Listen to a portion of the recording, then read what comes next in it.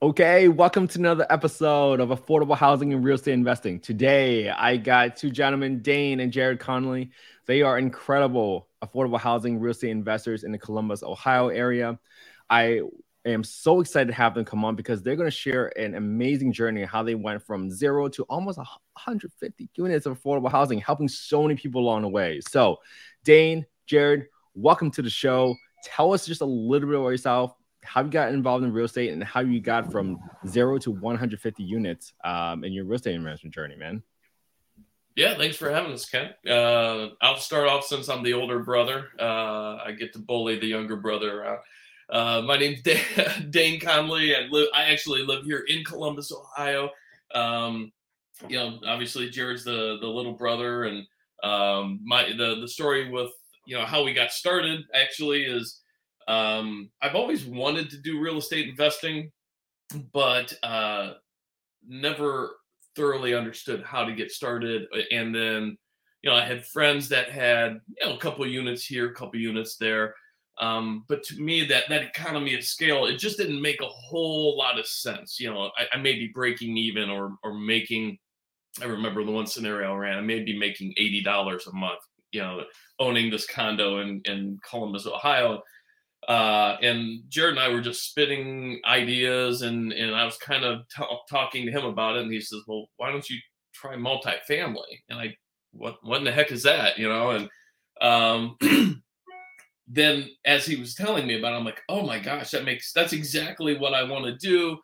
He had just read, I think, Wheelbarrow Profits by Jake and Gino, and he said, "You got to read this book." I read it in 2 days, and being a competitive guy, that was my challenge. So I had to read it in a day and a half, but literally got the book and read it in a day and a half, and that lit our fire, and we were really, really, really both on the same wavelength of, hey, let's do this. You only live once. We're gonna make mistakes, which we're more than welcome to reveal some of the scar tissue we have and the mistakes that we've made, or the tuition that we've paid, I guess.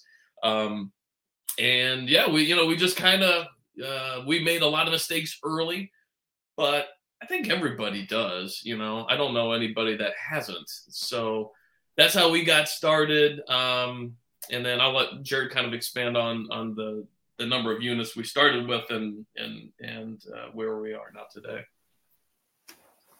Yeah, thanks for having us on, Kent.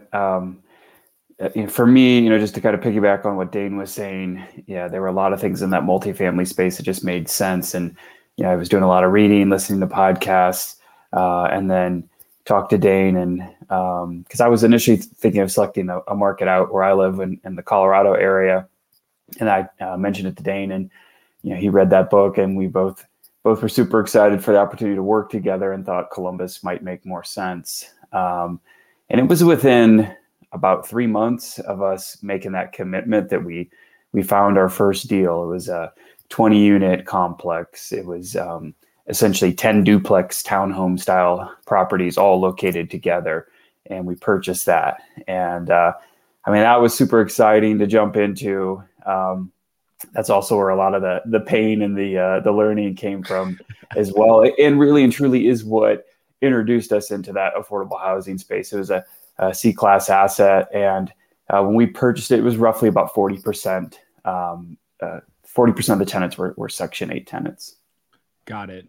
So that's really interesting. You guys went from 0 to 20 right away, which is complete opposite of what everybody in the West is like. Go single family. Invest in what you know. But you guys went from 0 to 20. Like, first of all, let's break it down for folks. How did you even pick the market? Because you mentioned you were in Colorado. Dayne was in Columbus. What made you decide, like, hey, Columbus, Ohio was going to be the market of choice? Was it because of proximity to Dayne? Was it because of cash flow opportunity? Tell us a little bit more. What was the thought process behind your market selection there? Definitely. I think a lot of it initially had to do with what where can we stretch our dollar the most? And, out here, some of the markets I was looking at, I could buy, essentially 6 units for what we paid for our first 20 unit. I think what we wanted as well was a mixture of cash flow and appreciation. So Columbus was a nice market for that as well, where, out here, again, a lot of it's really low cash flow, more of an appreciation play. And so that helped. And then Dayne being there, us growing up in that area, I mean, those are all huge pluses as well. Yeah, I had to see it and touch it and feel it. And for that first investment of capital, it didn't dawn on me until after we closed. I'm like, oh my God, you haven't seen these yet, Jarod. I'm sending him pictures and telling him about the feces in the basement. And he's like, oh yeah, okay. But he trusted, our knowledge and me that we were making the right decision. Oh my God. I love that. You're like, oh, I saw the pictures now. Sight and seen. I still remember the first property I bought, sight and seen. Like, someone laughed at me. They're like, what did you do? So props to you guys for taking that leap of faith almost, but I'm sure you guys did all the reading, educating yourselves, etc., along that process. So you guys talked about the 20 units. It was 40% Section 8 already. Was your exit strategy always to go full Section 8? Like, what was your thought process behind it? Do you keep some market rents? Because for 20 units, you almost have to think about, like, when you're renovating, you have to stagger something, right? So how did you guys think about, like, hey, what is the plan here? And obviously, I'm going to assume some issues kind of came up during that process. But what was your plan in the beginning? And did that change as you kind of learned more and more about the property?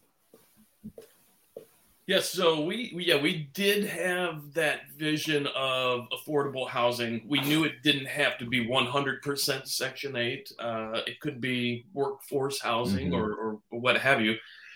But I think the month before we closed, or a couple weeks before we closed, Jarod and I are both in medicine, and we've done our fair share of reporting and lectures, and so we're used to coming with a presentation and facts and statistics. And so we put together a proposal to Section 8.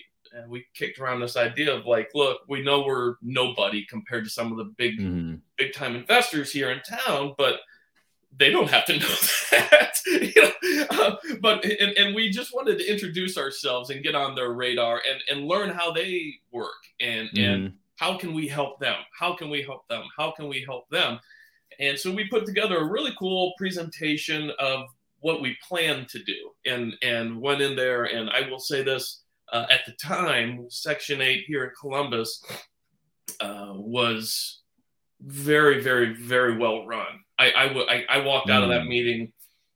I deal with Medicare and government all the time and healthcare, and those are not well run companies, in my opinion. But Section 8 in Columbus at the time they were blown away that we came in professionally, looking the part, but also with the presentation and the vision of this is what they look like now, but here's a vision board, a mock-up of what they're going to look like. Yeah.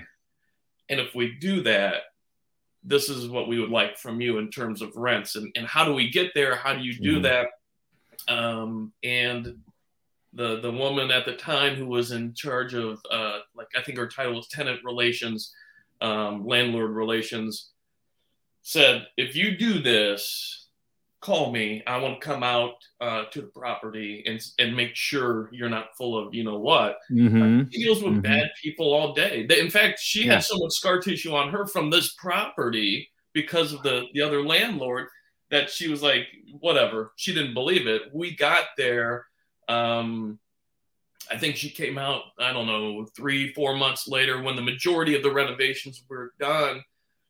And that's when I knew we were onto something really good, because the units looked much, much better, obviously. The tenants were happy, but she came on site and she got emotional. And this is a woman who had been working in Section 8 for a decade plus. Gave me a hug. I'm a hugger, so she's getting emotional. I don't want to see this woman cry. And so she gives me a big hug, and we talked, and it was a really cool experience. And then she pulled out of her pocket a pre-approval letter, basically guaranteeing us X amount of rent for all 20 units whenever they come available. She said, I want every one of these if they come available, and I guarantee you X, which was more than what we had requested initially, I think. So that's how we got started and speared that relationship, and that carried us to where we are today. Really, that if you mention our name to the majority of the people there, they know that we're not buttheads, that we're not slumlords, that we're going to do the right thing. And it became a thing when they came on site to do inspections. Mm-hmm. The inspections, we flew through them, and if there were little things that they would ding us on, they would enable us to fix them there on site and not delay by coming out in another month or 6 weeks. Got it. They worked with us, and it became this mutual respect and trust system almost. Oh, that's awesome, man. What a great story. Not only did you help the tenants, but even someone at the housing authority recognized the great work that you guys are doing. And that is so awesome, guys. Like, what I want to make sure for this transaction is this was the first deal for you guys. And for many of our listeners, it's going to be the first deal for them. I want to try to demystify the process a little bit here and just help us understand, like, how did you find this deal and how did you finance this deal for the most part? Let's start with that. We found the deal on LoopNet, believe it or not. This is late 2018. So, I mean, the market's starting to heat up for sure, but it's nothing like it has been. And it had been sitting there for a while. And we were looking for like a value add play. And this seemed like that. And so Dayne looked at the units, was like, oh yeah, they need some work here or there. We looked at rents and thought, okay, there's some room to raise rents up more at the market area or market rents. And so that sort of locked us into the deal. And then financing it, we did a community bank, just traditional bank financing. At that point in time, especially, we didn't have any understanding or education in any sort of creative financing. So we just did traditional 20% down with a community bank, which I would say being brand new in all these things, talking to a commercial real estate agent, talking to a community bank, I think we did our best to educate ourselves. We definitely had a lot to learn. And at the same time, I think we were honest about what we knew and what we didn't know. And the individuals in that transaction, I think, really did their best to guide us. I'd say you have to exercise a little bit of caution with the agent, because typically in a commercial deal, you don't often have like a listing agent and a buyer's agent. Usually there's just one agent. And so they are representing both sides. So you really need to be careful with what you disclose. The community bank lender was great, and honestly, we've used him on several deals, and still have a great relationship with him. And I think to Dayne's point earlier of just trying to present yourself in a professional way. We wanted to have a plan that we could articulate to, especially on the financing side. This is our vision. We're not just buying this building and hopefully it works out. Like, here's what we're thinking of doing. Here's sort of the play, even from a 30,000 foot level. I think that ability to articulate that was helpful.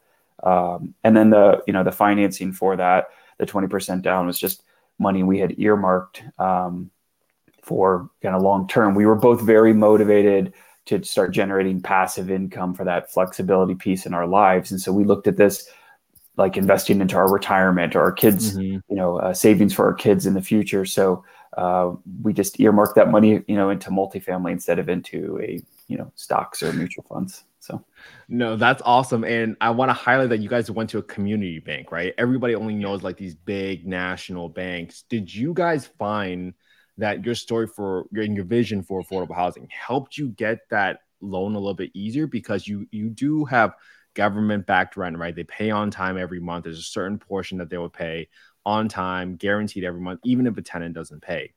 What was easier about the pitch and what was harder about the pitch just because of Section 8? Just because you might have some folks that are a little wary about Section 8 where they're like, hey, it could turn out into a really, really poor asset. Did you guys run across any sort of difficult questions while you're talking with the lenders?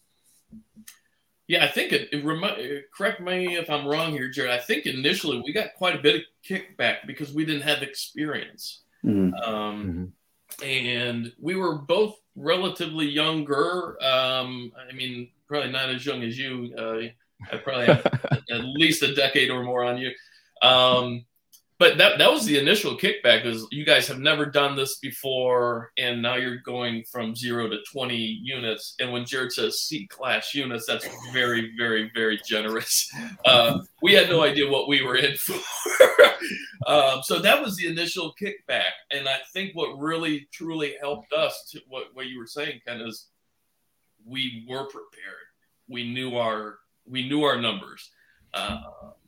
We didn't know what we were getting into in terms of the enormity of the rehab, but we were professional. We answered the questions. We were honest and straightforward, and that's what got us through. I think there were multiple lenders that wouldn't work with us, if I remember correctly, initially.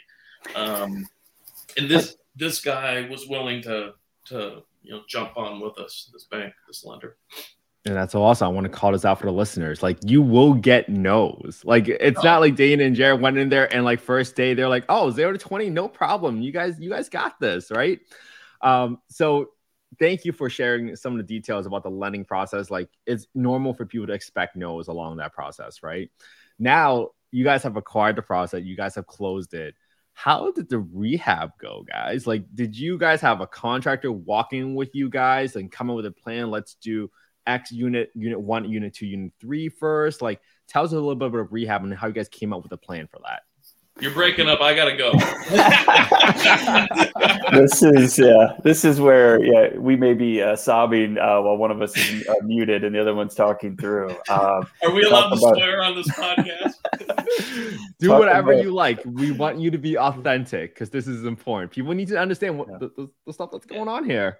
Yeah, I'll let Jared take this, but thank you for letting us talk about scar tissue, because you and I talked about this before the show. Is a lot of podcasts that we listen to, it's great, but it's always the, hey, we've got 4,000 units now and I'm making this much money. Well, they made mistakes, but nobody wants to talk about that. And, we have no problem talking about that. And I think it's good. That's how you learn. The things I've learned in my life with business and relationships, it's usually not because I was the smartest guy in the room and was perfect. It's because I made mistakes and whatnot. And man, we've made a bunch of mistakes early on. So I'll let Jared explain those. I'll give you the overview. We can dive deep any place that sounds interesting. But yeah, we closed, and similarly, like we were talking earlier, I think we were relying on people we would be introduced to for the next sort of reference. So, the agent helped us find, the lender. I'm sure, between those two, we got insurance contacts. And then similarly, we got referred to, I think initially there might've been a couple contractors, and we selected one who seemed great. We chatted with him, was totally on board, super fair pricing. And, we were new into this. We wanted, not only did we just have the 20 units, but we were also thinking, okay, where's the next deal and the deal after that? So we're thinking big picture and looking for people who we could grow with, and felt initially like, wow, there's just great synergy here. We kind of get each other, and initially it was great. Like, came up with a whole plan of this is what we need to do. There were a lot of things on inspection, like just the sort of formal inspection that came up. So we sort of incorporated that into, here's all this just deferred maintenance, like some structural issues where they needed some support beams, like in basements, just stuff that needed to be replaced, repaired. And then incorporating that into how we want to make the units look as they turn, and then work on the exterior. So it was like a super heavy value add. Mold eradication also. Exactly. Mold eradication, did lots of infestations. I mean, it was everything. And so we kind of had this big spreadsheet essentially of everything that needed to happen in each unit, and kind of turned the contractor loose, and it went great initially. Like the first couple units, we had a vacancy like right away. Somebody moved out essentially from the time we submitted our offer to the time we closed. And he turned that unit, and it was sharp. I remember Dane sending me pictures and all, and it was like, wow, this is great, this is awesome, and the price point was so spot on. And then, I think it was a combination of getting too comfortable, because again, it was, obviously we're brothers, we're pretty close. I think we were having like a similar sense of comfort with this contractor where, he was saying and doing all the right things, and we just started to let our guard down. We're like, okay, go do these things. We have jobs outside of investing too, and so that there's a natural pull there, and families as well. So I think it was a combination of that, and then, as we've reflected this several times, a lack of just proper due diligence up front. I think we were too comfortable with somebody referred us to this person. They seemed great when we interacted. That's where we left it. We didn't really look in on deeper levels, like, is this person licensed as a contractor? Are they insured, et cetera? What are their ratings like? Do they have a better business bureau rating? All of those things. And essentially what happened is the money kept going out. Like, we kept getting invoices for things. Yep, looks good, great, sign off. And then we put down a ton of money, something like 20% of the cost for like roofing materials, siding, et cetera, for the whole complex, which is a sizable amount. And then there were always reasons why those parts of the project couldn't happen, like, the truck with the supplies was delayed, or weather, or this unit came vacant, so I have to go do that now. And it seemed to make sense. I think we were just like, okay, yeah, whatever. We kept paying invoices that were coming through without then really getting any proof that the work was happening. Again, kind of letting our guard down, and really, what ended up happening was essentially this contractor essentially stole between money paid for work not done, or down payments for materials we never received. It was about $100,000, which was absolutely crushing. The moment I never will forget that the moment we figured out, wait, something's wrong, and it's really, really wrong, was terrible, because that was essentially our seed money for the next deal. And not only is that gone, but all the work that we need to have done on this property is not done too. And at the same time, we're firing our first property management company, and we probably had 70% or so, 75%, something like that, occupancy. So people are moving out. The buildings look terrible. They're half done. There's like, tar paper hanging off the roofs because the shingles have been ripped off. And it's just, you're getting hit from all angles at that point. Oh man, that is a hard hit right there. And I think, and I'm sure you guys have learned from that, right? Now you guys are probably way, way more in depth about vetting your contractors and making sure, I'm assuming, like requesting pictures from every sort of work before any invoices are paid. So you talked about two things. One is you actually fired your contractor and you probably had to hire another one.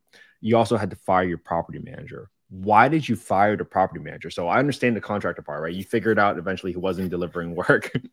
How about the property manager? Like, what were some of the red flags about the property management company? Because it's important for the listeners to know, like, hey, if I see this happening with my property managers, they are probably not my partner going forward on these projects. That was the worst property management group and experience I could ever fathom. Yeah, I was 20 minutes away, but we're paying them to say, yeah, hey, the metal roofs are being installed or installed today, and sending us pictures, or at least texting me like, yes, and so it was kind of the perfect storm. A lot of, I always take all the blame anytime there's a problem, because I'm frankly usually the one at fault. But it's ultimately it comes down to Jarod and I. So it was ultimately our fault. But the property management group was telling us that things were being done and they weren't, and they were kind of in cahoots with this contractor also. So on top of everything that Jarod mentioned, there was bad luck. Like, we were supposed to have the roofs replaced, and there was going to be a break in the weather. So here, wire us, whatever, $20,000, and we'll get the supplies. And so we did that. And the weather was supposed to be good, but then the weather turned, and we can't do it. But the property management group was giving us incorrect information also. They were never on site. They weren't collecting fee. Like they everything bad that they could do, they did. And so again, we got off to such a rough start, and we were too trusting, I think. But if you look at the people that we were recommended a crook as a renovation specialist by the broker who sold us these properties with incorrect facts. There were supposedly two of the units were 3 bedrooms. There was actually only one. So everybody listening, walk through. I learned that the hard way.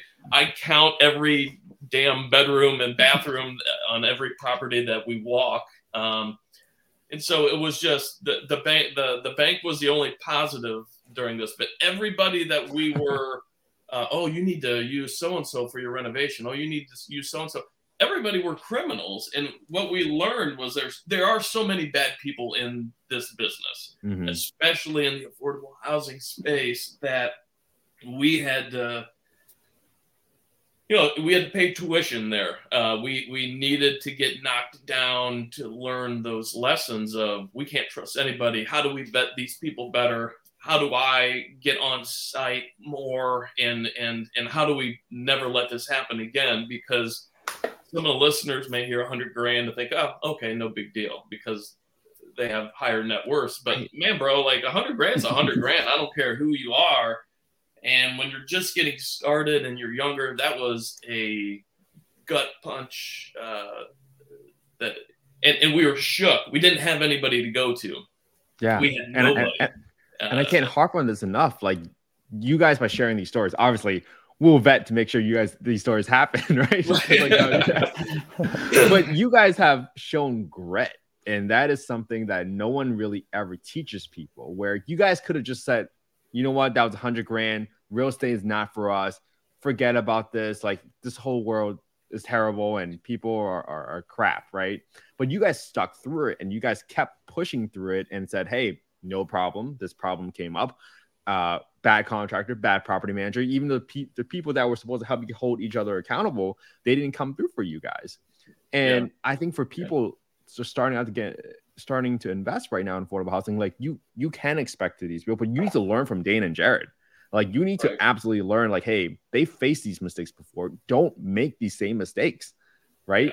Vet your contractors, make sure you get pictures from them, make sure you have a property manager that's like independent and also verifying the work, right? And maybe you show up one day just to kind of check on both of them, just keep everybody honest or something like that, right?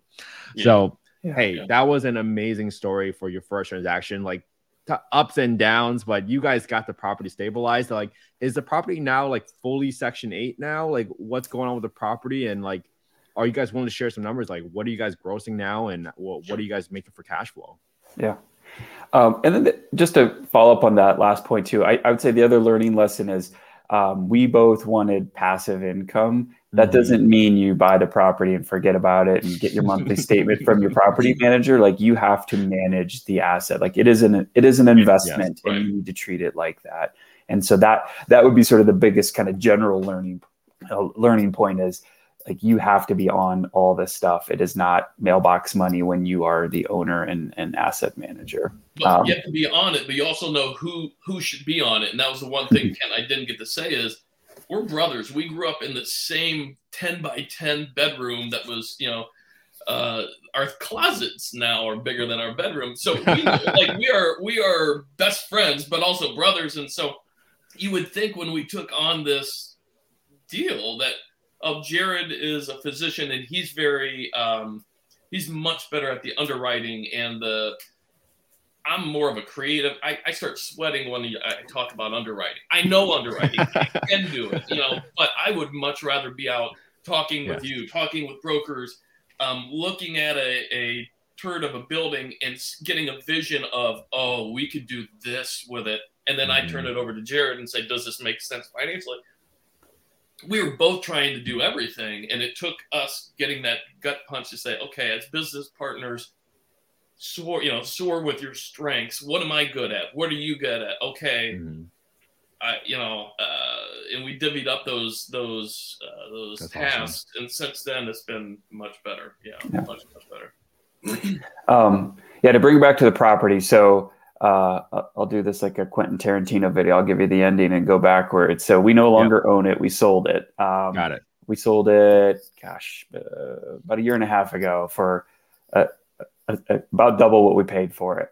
And the cool thing with that property is, to take it back to the beginning, all the lumps and bumps of everything literally just feeling like it was falling apart. I mean, we had some tough conversations together and just ultimately made that decision of we have to see this thing through.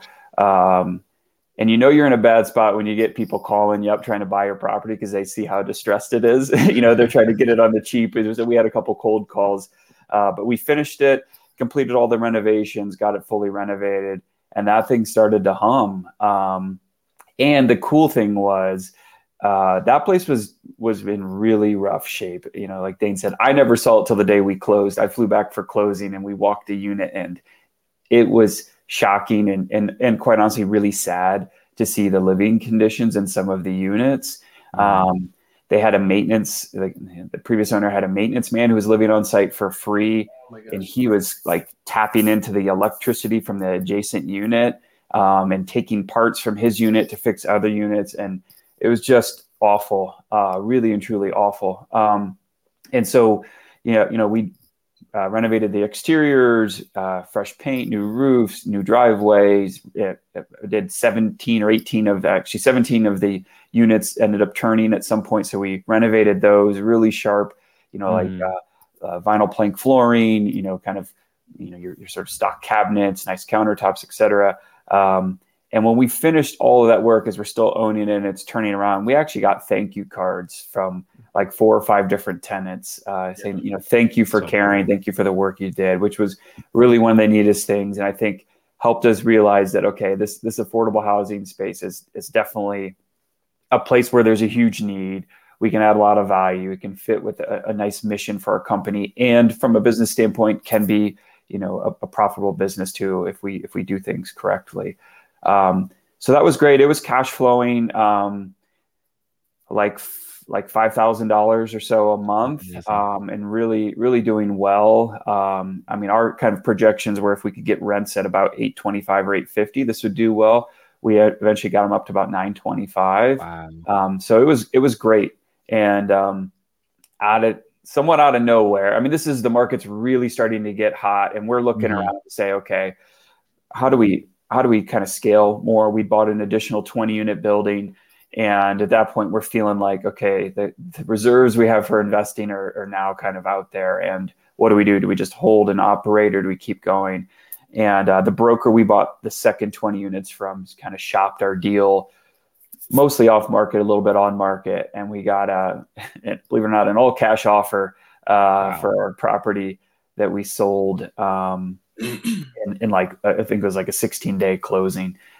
Which was cool because we took that money and then did a 1031, and we bought the equivalent essentially of 76 units by selling 20 units, which was great. And I'm, whatever's helpful, I'm happy to kind of jump into more specific numbers on things if that's helpful. And we didn't want to sell. We're long-term hold guys, but we didn't want to sell. And that was our baby, man. And these places look so beautiful. People, you drive by the main road and you would see them and they would pop. Like, wow, those are sharp. But that was something that maybe the listener can take too, is try not to get too attached, maybe, especially to your first deal, because we had to sell that to grow and do what we're doing now. We're not big syndicators. We may partner with a good, guy or girl here or there, but it has to be the right fit. I would rather have 500 units and work with my brother and you Kent or somebody that we know that and values align than to have 5,000 units and have to answer to a bunch of people that maybe we don't click with. Yeah, and I completely agree. People need to be philosophically aligned with their partners. Sometimes the decisions you make are for the welfare of your residents and your tenants, right? And I think if you lose that alignment, then people will partners might question you like, hey, why are you wasting my money here and there, right? So I love that you made that point, Dane, where you talked about being aligned and being partners with the right people so you guys can make the right decisions there. So to bring it back to real estate, I love that you guys were able to disconnect emotionally from your baby. Like that was so much hard work, and congratulations on that deal. First of all, like I would argue that's almost a home run for you guys. Like you guys had some bumps along the way, but you guys hit a home run on your first deal on a 20-unit deal. That's amazing. And then you guys, we talked about the web of impact, right? Where, hey, sometimes you got to let something go so you can help even more people. You guys have heard the amazing stories from some of your residents thanking you guys with thank you cards. That's so cool. Like that's something I can do forever. But you guys took that money and you guys are investing into more units. So let's talk about that scale. So you guys went from 0 to 20. So you guys are probably conditioned with being uncomfortable. But now you guys are buying 76 units. Like, what was the thought process behind your head? Like, were you guys like, oh crap, here we go again? Is this going to be in something like our first deal? Or what was going on through your head when you guys bought the 76 unit deal? Gluttons for punishment. Go ahead, Jerry. Exactly. Yeah, a mixture of excitement and are we really going to do this again? Because the units started to really stack up. We bought that 20, we bought 76, and we did a few more deals after that, all within about a 12 to 16 month period of time. So with that was, I think, after that first deal, especially, like I became really super focused on we're not making that type of a mistake again. I mean, if you make a mistake like we did now, I think when the market, there's a lot of uncertainty, maybe some markets are in a downturn, I think you're in a bad spot. I mean, we were lucky that we made that, what could have been a catastrophic mistake in a market that was on fire and taking off and rents were exploding. And people were throwing money at anything and everything. And so that helped a lot. So I think we really started to focus on, getting even further educated. So we actually joined a 2-year multifamily mentorship program because we're like, gosh, we can keep making mistakes and that stings the wallet. And at the same time, like we have really grand plans for this company too. And how do we speed that up? Because, time's our most precious resource and we want to scale and do that as quickly as we can and successfully and smartly as we can. So we doubled down on our education. I think we thought we were educated with the first deal, but we really, really buckled down and that was great. And then, with the 76 units, it was just a focus, again, on making sure we were vetting things, vetting numbers, getting a sense of what, where were the kind of the hidden kind of grenades in the property, the pain points, how are we going to do this? I think leveraging our partnerships with Section 8 and, we do a little bit with the HUD program through the VA as well to say like, okay, you guys know what we're doing. Here's some properties. What do you think we could, how could we work together? What's your need? What do we think from a rent standpoint? So trying to vet some of that stuff up front is really what we did. And then with growth, you got to start to put in some sort of systems. Like it couldn't just be the frenzy of we got 20 emails or, a text or phone call from our managers. Like it started to then mature as a company of let's have weekly calls with our property managers to discuss the issues. What are our KPIs? Let's make sure we're going over those. So it became all that. We started to really, mature the company as well as we added more units. Yeah, but we had now a solid foundation. We had a good property manager who, again, finally clicked with us, personality wise, ethics wise. They had the experience. Now there was some butting of the heads. Now I'm having flashbacks. They wanted to do things their way. They've been doing it this way for 20 years. Well, that's great. Most of that was beautiful. Great. But there were certain things Jarod and I wanted, and there were a couple very direct conversations about if you can't do what we need and what we want, then we need to find somebody that will, because we're not making mistakes again, or they're going to be baby mistakes. And so getting them on board with how we wanted to run the property and vetting them. And now we've got a solid foundation with them, with contractors, with everything. So now we could grow more efficiently. No, we still made mistakes. We were drinking from a fire hose. The mistake here was you go from whatever 20. Well, once we sold our first 20, we only had 20 units to now 168, and that's what we overlooked was, okay, there's one property manager. Sweet, they know what we want. They're killing it with 20 units. Oh, here's another 148 in less than a year or in about a year. They're a small mom and pop shop. It's literally, at the time, it was a guy and his daughter. Wow. So 20 units for them was very doable.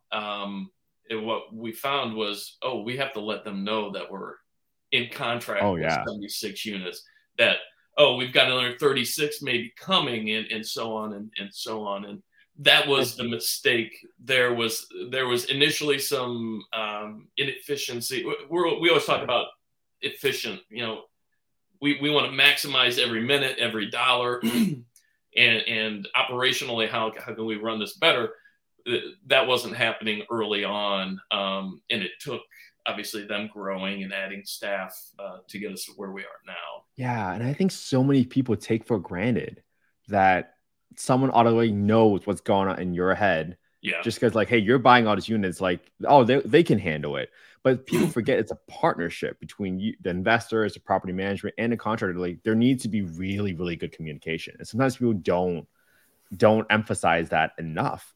So you guys not only guided your property managers to, hey, you got to staff up. We got a lot of things in the pipeline that might be coming your way. Could you give us some examples of what you asked the property manager to do that wasn't, part of their 20 years of traditional processes, right? What did you demand from them, and why did you demand from them? Like, obviously to prevent mistakes, but tell us a little bit more context around that.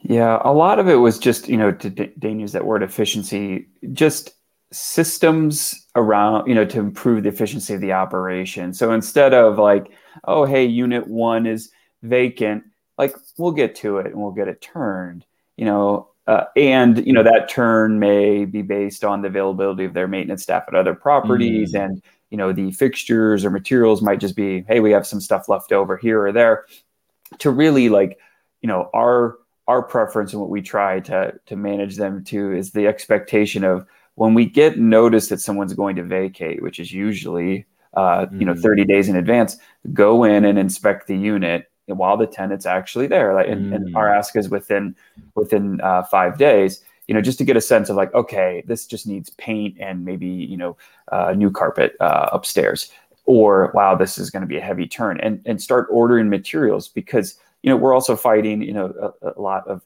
shortage of workforce, shortage of materials, delays in getting certain components. And so let's get all that stuff, let's get a 3-4 week head start on all that.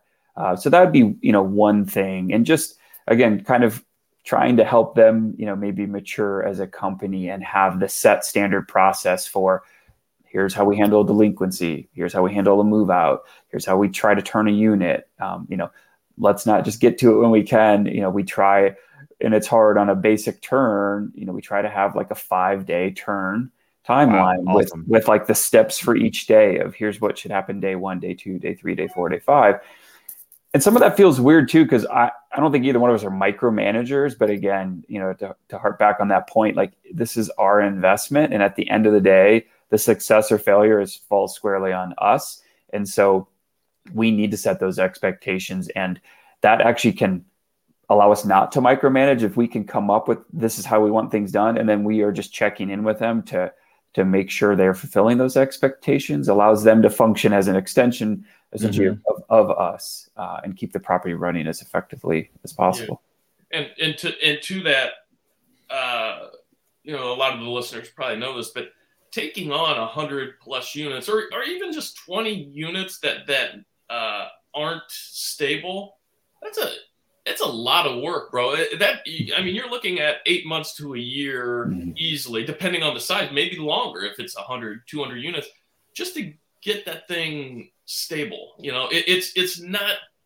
that's why, again, I'm glad we can talk about our mistakes and some of the ugliness, because somebody buys 200 units. Well, it's not that simple. It really, maybe it is, and we're not doing it right. But it takes a while to get that sucker stabilized and humming. We're just now, we were having this discussion yesterday, I believe.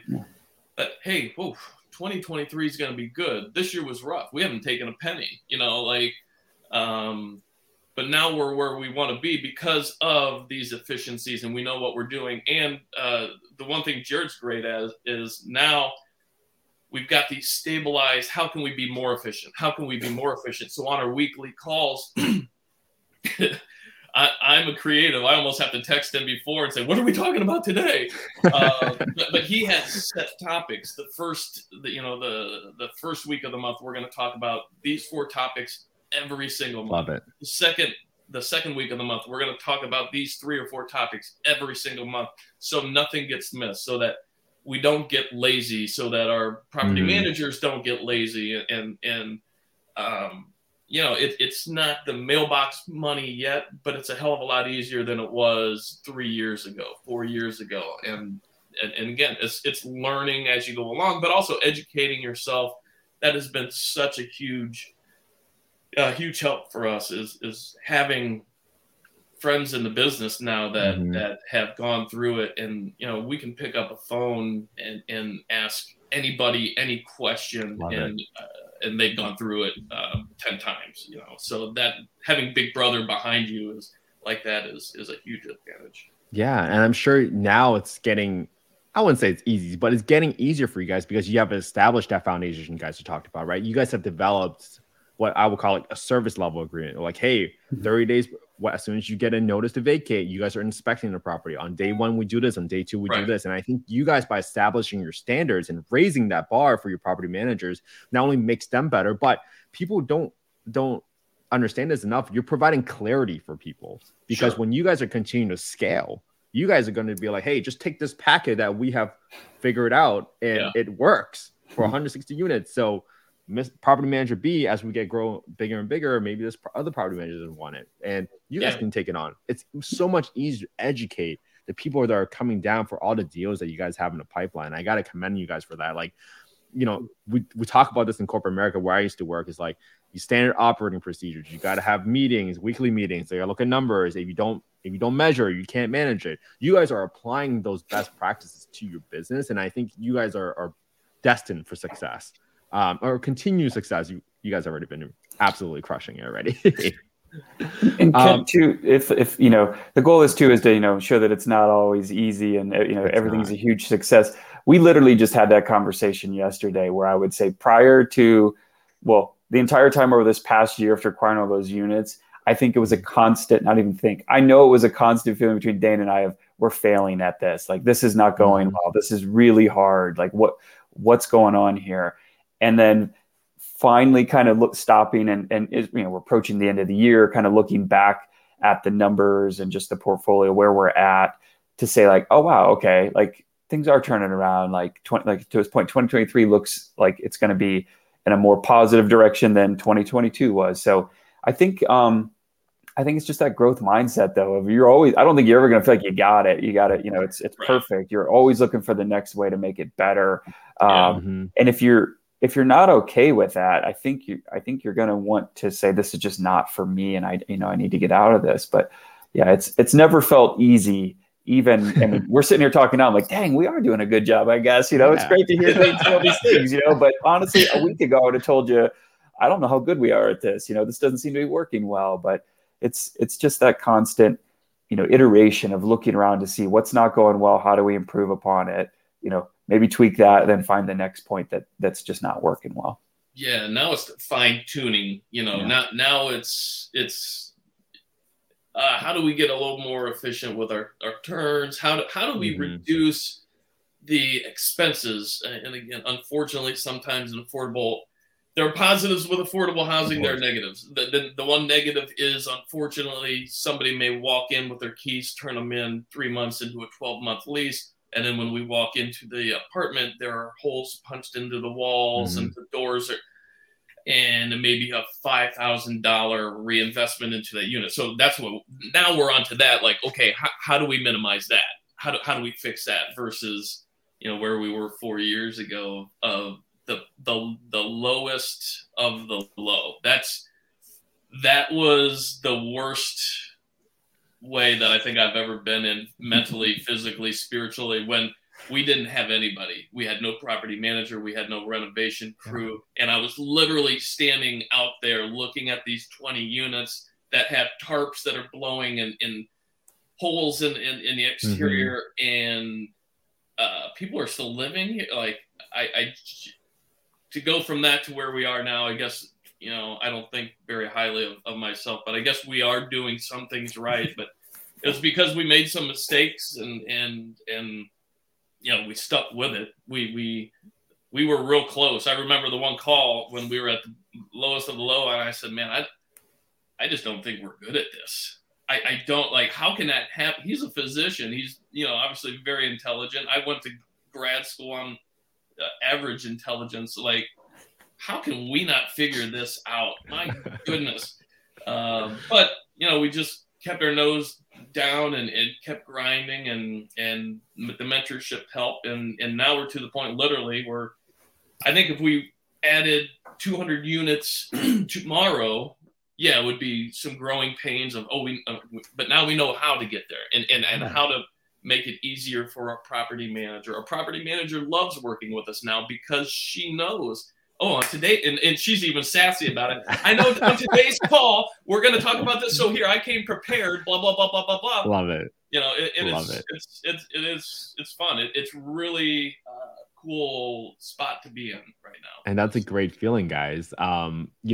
This might be my last real estate question, because I want to make sure people understand, like, hey, what does your team look like now, right? Obviously, it's you two brothers show, but how many contractors are you working with? Like, how many people does your property management company have? Just like rough numbers, just want to get a highlight so that people like, hey, for me to get to 150, this is kind of what I need to start thinking about and building my team towards. Are you guys able to share, like, what does your team look like now to kind of handle 160 units plus?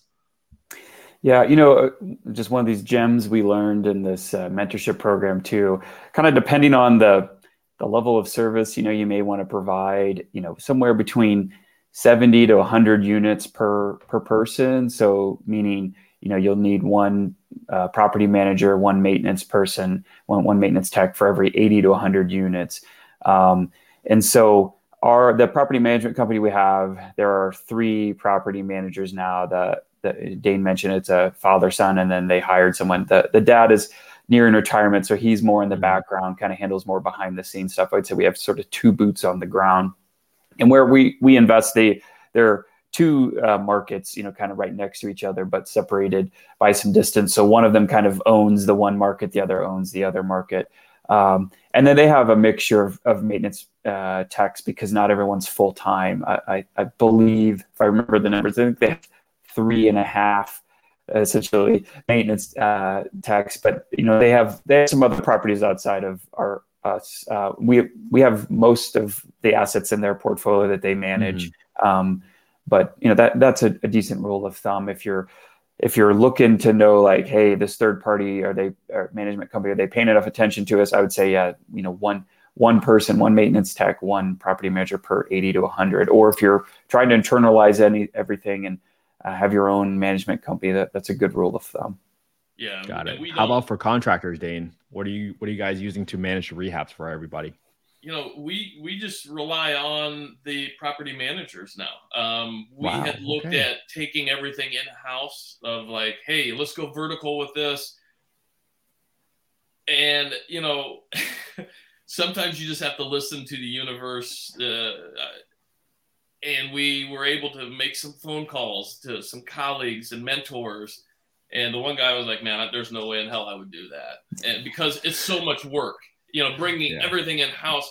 And we just had that conversation. Like, would it save us a little bit of money? Bottom line, probably a little.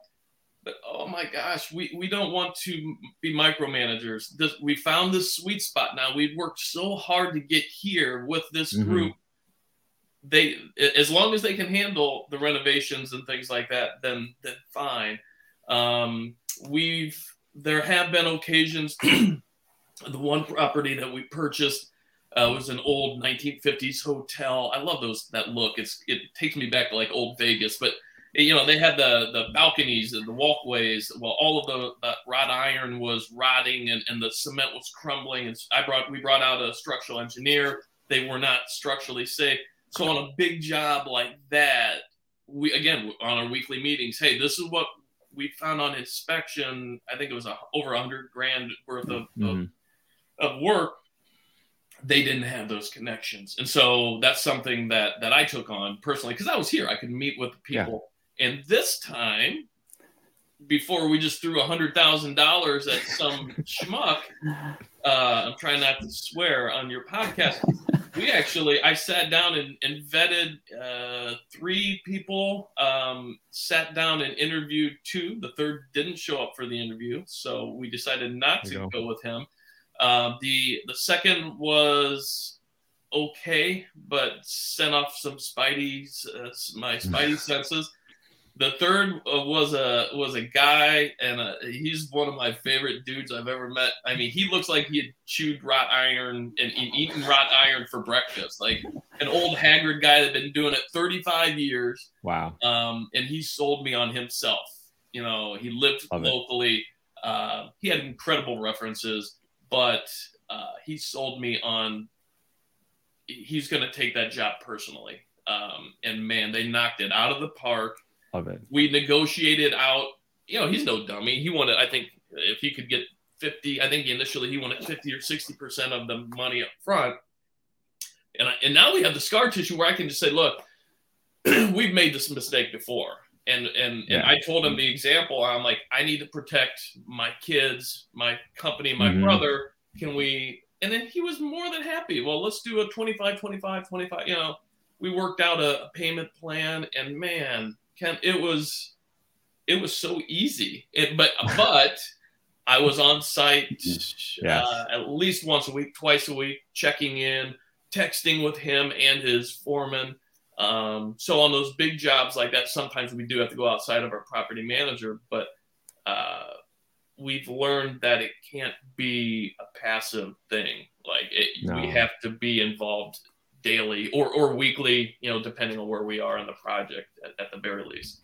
No, agreed. And guys, congratulations on all your successes. You guys are absolutely crushing it. I want to make sure I thank you guys for what you guys do. I shared with this story with you guys in the beginning before we started recording. It's like, without people like you, I would have never had a stable home to grow up in low-income housing. So really, seriously, thank you for what you guys do. You guys are changing the lives. You guys are providing a stable home for so many kids.